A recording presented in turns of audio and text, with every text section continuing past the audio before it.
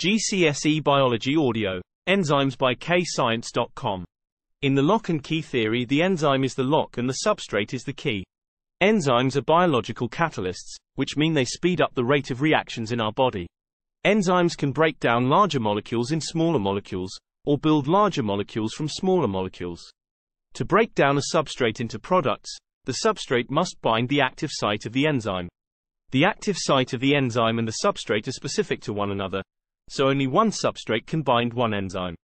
When the enzyme and substrate bind, this is called the enzyme-substrate complex. The enzyme will then break the substrate down into products. The enzyme is not used up in the reaction, and it is used again. The substrate starch binds the specific active site of the enzyme amylase. Amylase breaks down starch into the product glucose. The substrate protein binds the specific active site of the enzyme protease. Protease breaks down protein into the product amino acids. The substrate lipids, fats, binds the specific active site of the enzyme lipase. Lipase breaks down lipids into the product fatty acids and glycerol. When the active site of an enzyme changes shape, it is called denaturing. When an enzyme denatures, the active site of the enzyme changes shape. When an enzyme denatures, the substrate can no longer bind the active site of the enzyme. If less substrate binds the active site of the enzyme, less products will be formed by the enzyme. An enzyme is a biological catalyst, which speeds up the rate of reaction. The optimum temperature is the temperature where the enzyme's rate of reaction is at its highest. If you increase the temperature above the optimum temperature, the enzyme's active site will denature.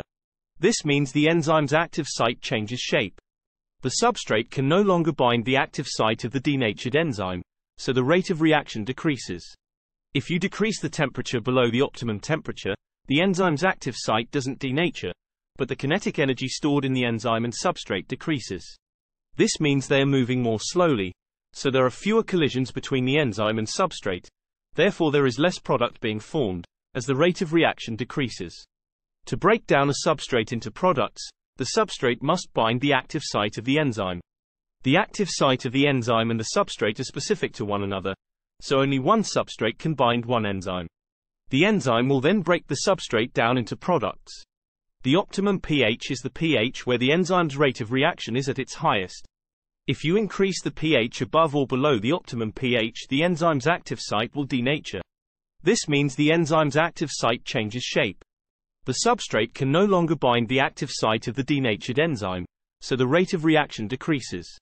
When increasing the substrate concentration, the rate of an enzyme-controlled reaction increases if there are free active sites of enzyme.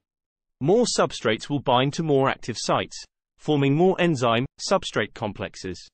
However, the rate of reaction will stop increasing and remain constant if all the enzyme's active sites are filled. No more substrates can bind to active sites as they are all full. To calculate the rate of an enzyme reaction where all you have is the time taken for the enzyme to completely turn the substrate into product, you use the formula 1000 divided by time or 1 divided by time depending on the size of numbers you are using. To calculate the rate of an enzyme that takes 50 seconds to completely break down substrate into product, you do the calculation 1 divided by 50 seconds, which gives you 0.02 seconds. If you use 1000 divided by t, the rate you would calculate would be 20 seconds. In the amylase and starch experiment, the independent variable is what we change, which is the pH. The dependent variable is what we measure, which is the time taken for starch to be fully broken down. Control variables are variable we keep the same, and an example is the volume of pH buffer solution. You firstly add a set volume of amylase into a measuring cylinder and mix it with a set volume of pH buffer solution. You then add 1 drop of iodine to every well on a plate of wells. You then mix the amylase pH buffer solution to the starch and press start on your timer. You add a drop of the amylase pH buffer starch solution and iodine well every 20 seconds.